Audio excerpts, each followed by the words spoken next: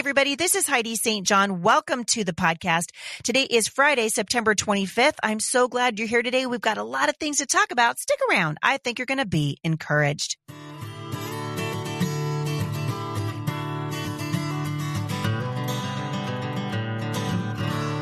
So I hope you guys are doing well today.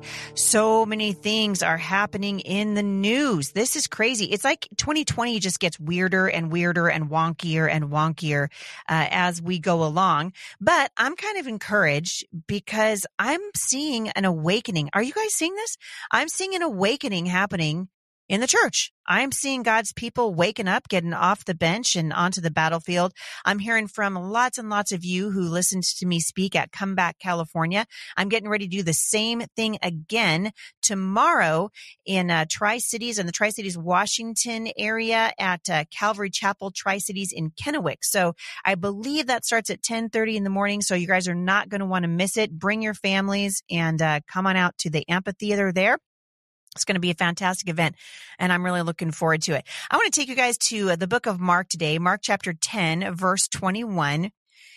And we're going to talk for just a minute about genuine love, because then we're going to launch into a letter that I got from a listener. Mark 10:21, looking at the man, Jesus felt genuine love for him. You guys, if your kids were to ask you the definition of genuine love, what would you say? In the culture today, we've got pretty mixed up ideas about love, don't we? The entertainment industry has reduced love to little more than a feeling that can come and go, or worse, a physical encounter that carries no commitment with it. You guys have heard me railing against the Netflix movie Cuties. I hope you guys canceled your Netflix account already. If you're still waiting to do that, I'm not sure what you're waiting for. Even the church is confused about what genuine love looks like. Because rather than focus on the gospel and on the saving message of Jesus, many churches today have become social justice warriors, even going so far as to advocate for things that are clearly in opposition to the Word of God. See, really, if we want to teach our kids what genuine love looks like, we don't need to look any further than Jesus himself. Jesus, in a true act, in a genuine act of love, willingly gave himself up and was crucified on the cross on our behalf. Jesus was known for his love of people from all social backgrounds and all stages of life. Jesus was known for hanging out with prostitutes and thieves. He criticized the Pharisees. Remember, we talked about this a couple of days ago when he told them, you guys are like whitewashed sepulchres, beautiful tombs, beautiful on the outside and rotten on the inside. Jesus had an affinity for little children, and he often went out of his way to pay attention to them. Jesus visited the lepers. I wonder what he'd be doing in the middle of the Rona. I think I know. He hung out with tax collectors and prostitutes. He wasn't in it for himself. He was motivated by an incredible kind of love. Jesus' concern was always for that part of human beings that will live on after our bodies die. You see, Jesus knows our hearts. He cares about the hearts of men and the souls of mankind. In Mark chapter 10, we read the story of Jesus and a rich man. The Bible records that when Jesus saw him, he felt genuine love for him. I can picture the look of kind concern on Jesus' face as he tries to explain why this man must sell his possessions and instead store up treasures in heaven. You see, though Jesus gave him an opportunity, in the end, the man wasn't willing to leave his riches to follow Jesus. Boy, if that's not a picture of the church right now. One of the interesting things about Jesus is that he always knew what genuine love looked like for the people that he was with. Jesus showed this man genuine love by telling him the truth, even though ultimately the rich man rejected it. I love this example of Jesus because I think sometimes we want so desperately to be heard. We want the truth to be heard, and we speak the truth. We might speak it to a family member or speak it to somebody from church, or we try to speak it on social media, and the truth is rejected, and you might be criticized. But it never stopped Jesus from speaking the truth. Why? Because he was motivated by love. The Bible teaches us that God is interested in our hearts. And so when we speak, we should be speaking on his behalf, speaking as an ambassador for Jesus. And at the end of the day, he's going to know if our love is genuine or if it's motivated by position or if it's motivated by ambition. When Jesus showed love to people, his motivation was always correct. And so today, as we think about this idea of love, we're going to be talking a little bit about politics and the election that's coming up. And I'm getting, as I'm getting older, as I'm getting older, and I've been doing this for a long time, my skin's getting a little bit thicker, and I hope you guys hear in my voice. I've come on the show many times over the years, and I've apologized when I've stepped out of line or I've spoken from a place of woundedness. We all make mistakes. And I think you can tell a heart that wants to follow after Jesus because when you recognize, oh my goodness, that was wrong. I sinned. The heart is to go back and make it right. And as we shepherd our children, as we are out in the world today, in the middle of this crazy, mixed up, broken world, we have an opportunity to model genuine love. First for our children. And then for a world that's watching, I'm going to encourage you to ask the Lord to help you to see the unique needs of the people that God has in your life. They all come to you with different needs, right? Your kids have different needs. Your spouses have different needs. Your spouse, I shouldn't say spouses. I'm actually not into polygamy. But we need to know what God wants us to do. Father, how do you want us to love this person? How do I enter into this person's life in such a way that they want to know more about you, that they can smell the fragrance of Christ? And we can show our children what genuine love looks like as we meet their needs. And God will show you how to meet them. This is modeling genuine love. Remember yesterday we talked about unforgiveness and how it's so rampant in the church and rampant in the culture. Our kids need to see this stuff modeled at home. We got a whole generation of parents who've been lied to, or they bought a lie, or maybe we're just lazy. I'm not sure. But we've been dropping our kids off at school and letting somebody else influence them. Then we drop them off at church and let a pastor shepherd them. And God said, no, man, that's your job, mom and dad.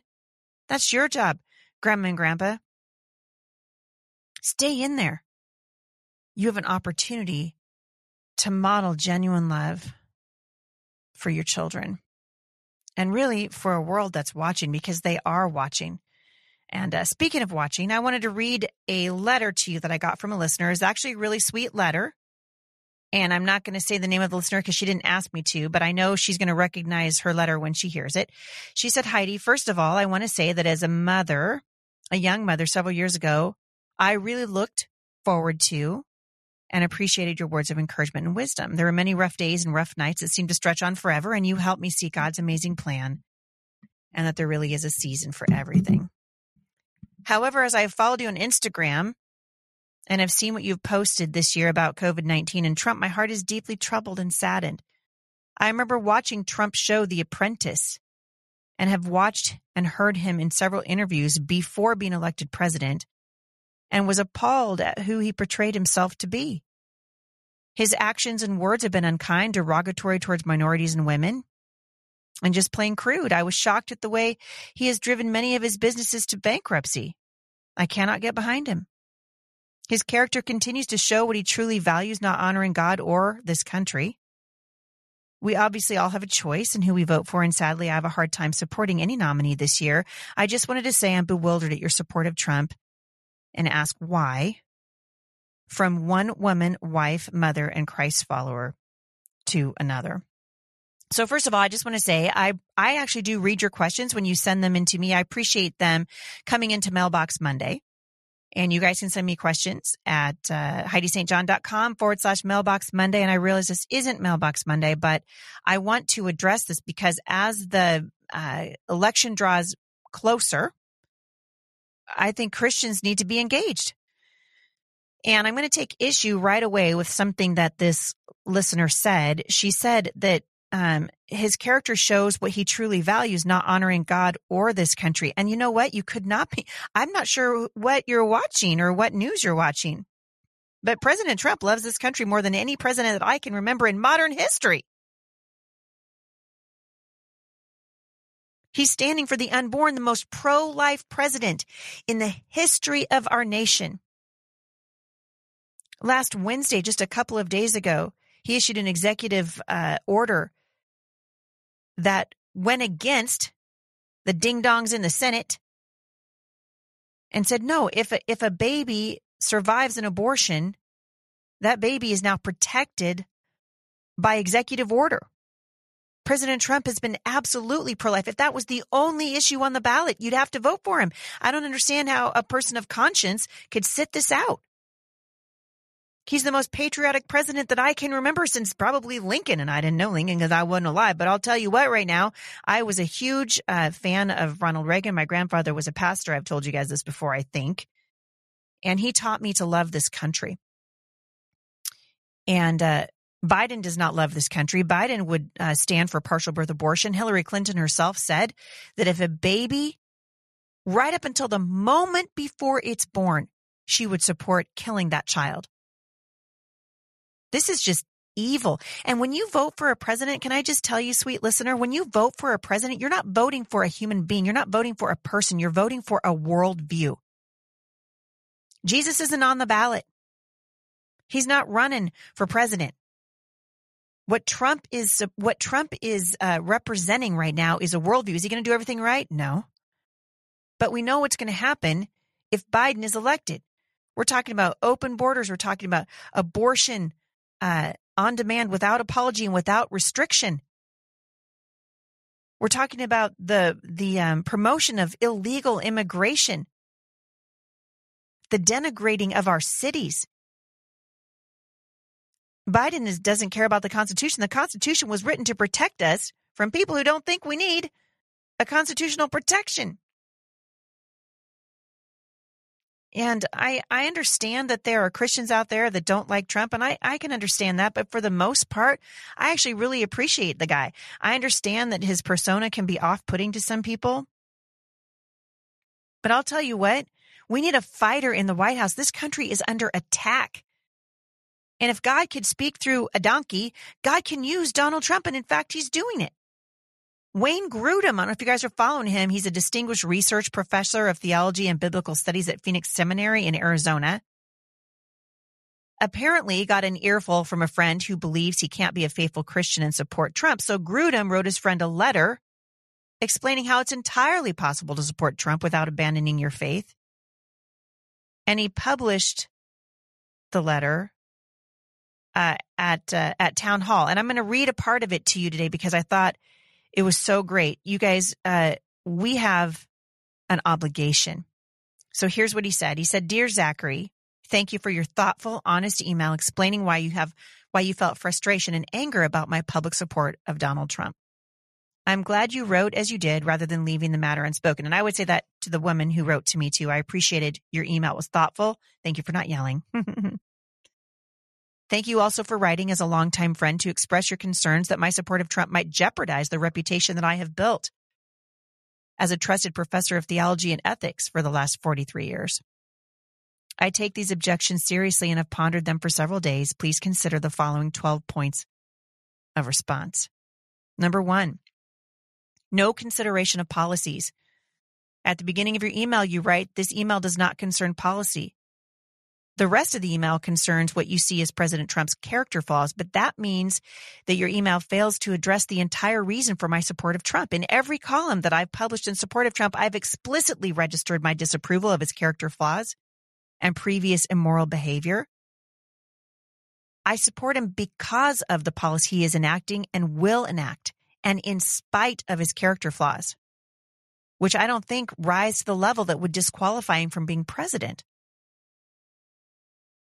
A few months ago, while the impeachment trial was going on, a younger faculty colleague asked me at lunch, what would Trump have to do to make you stop supporting him? And my response was something like this: I will stop supporting him if he begins to favor higher taxes, more government regulation, a weaker military, open borders, judges who believed in, quote, a living constitution, which is exactly what Biden wants, extended abortion rights, restriction on freedom of religion, hostility toward Israel. Oh my goodness, you guys, don't even get me going on President Trump's support of Israel. God's word is very clear. God will bless those who bless Israel and curse those who curse Israel.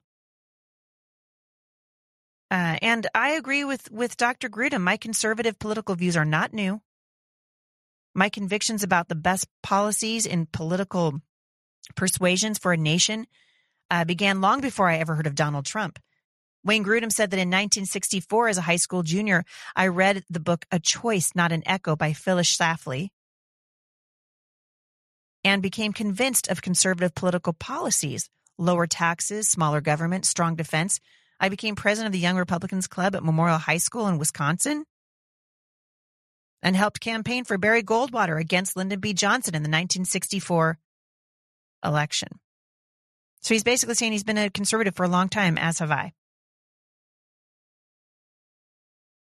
The reader went on to say, it seems that you are elevating politics above the Bible.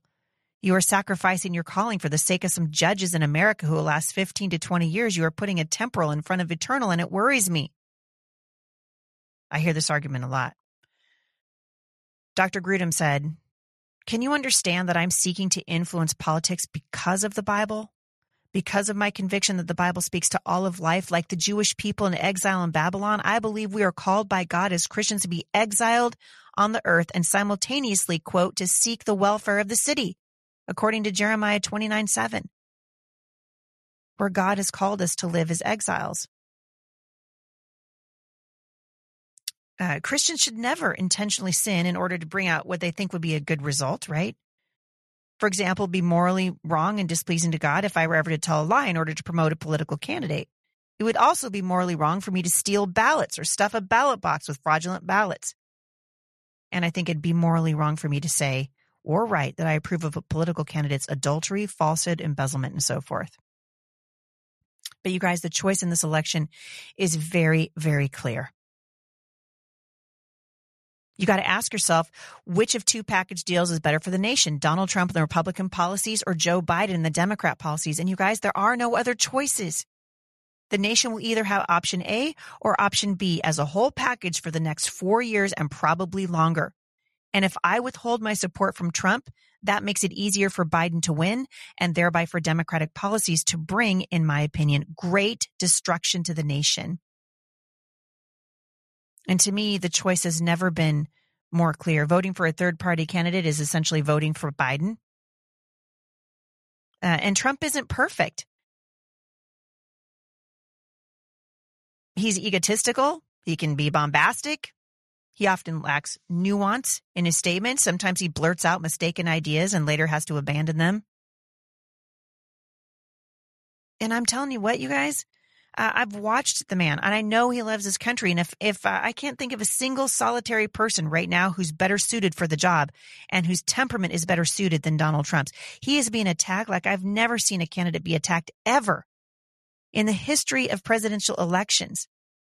And it amazes me that we still have Christians who refuse to support him because they don't like his personality, or they think that he's just not Christian enough.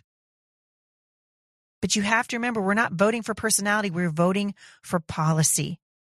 And if you want to know what a government under a Democratic control would look like, just go to their page. Go look and see what they want to do to this country. Go look and see what's going on. It's terrifying to me. Look at Portland. Look at Seattle.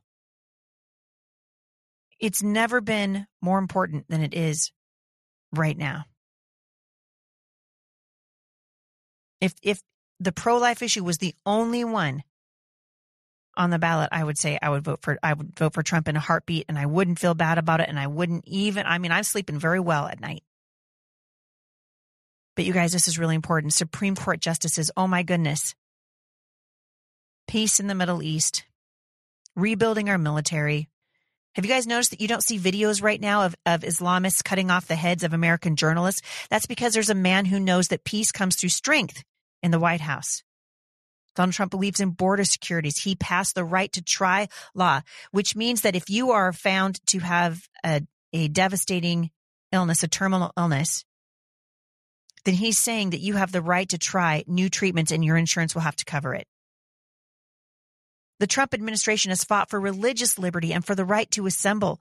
He's unapologetically protected the rights of the unborn. He's been amazing for the economy. He loves our military. He loves this country. You guys, the Democrats hate God. I don't know if you've noticed that. But we're talking about radical Marxism. That's what we're up against. And Donald Trump is standing in the way of a complete Marxist, socialist takeover of the nation. And so honestly, I don't understand how anybody who claims the name of Christ could sit this election out or vote for a Democrat. I really don't. And that's how clear it is to me. And so I appreciate you writing. I understand, these are frustrating times, but I will say this. I'm going to say it one more time. I very much appreciated the tone that you took in your letter to me. You have demonstrated that we can have a conversation, and I very much appreciate that. I'm going to link back to Wayne Grudem's letter in the show notes today if you guys would like to look at that, because it goes on and on. There's a whole lot more to it, but it's a fantastic apologetic for why Christians, we cannot sit this out. We cannot sit this out. If Joe Biden gets into the White House, we're going to have problems that's going to take generations to uncover and to recover from. And I fail to see how an evangelical Christian who believes in the moral values of the Bible can support the increasingly far-left Democrat Party. How can a Christian whose conscience is listening to the Holy Spirit support a party that promotes laws and policies that allow abortion up to the moment of birth? They would use your tax money to pay for those abortions and gender reassignment surgery. Joe Biden has come out to say that he believes that we should be funding gender reassignment surgeries for young people. He will cripple our economy and bring in the new Green Deal, which will be horrible, increase unemployment, weaken the military, abandon Israel to fend for itself. And I could go on and on and on. I have unapologetically supported President Trump in 2016, and I'll do it again in 2020. And I'm going to ask you guys to join me. So I'll link back to that in the show notes today. I appreciate you guys writing in and getting off the bench and onto the battlefield. We appreciate the engagement. Keep following me on social media. We're having a great time over there on Instagram. And I hope you guys have a fantastic weekend. We love you so much. Thanks for leaving reviews for the podcast over to iTunes and for my books. Actually, if you haven't left reviews for my books over at Amazon, I'm kind of getting clobbered over there. I'd love it if you guys could leave a review. I am starting to see it as a little bit of a badge of honor when somebody goes to Amazon and says, this woman she's too much of a Christian for me. And I'm like, okay, I'll take that. But I love to see your reviews over there. It really does help us sell books. And we're just excited. I am very excited to see you guys tomorrow at Tri-Cities Calvary Chapel in Kennewick, Washington. Check the show notes for more information, or just Google it, Call the Church. I believe it starts at 10:30 in the morning. So we're looking forward to a great Saturday. Have a great weekend, you guys. And I'll see you back here for Mailbox Monday.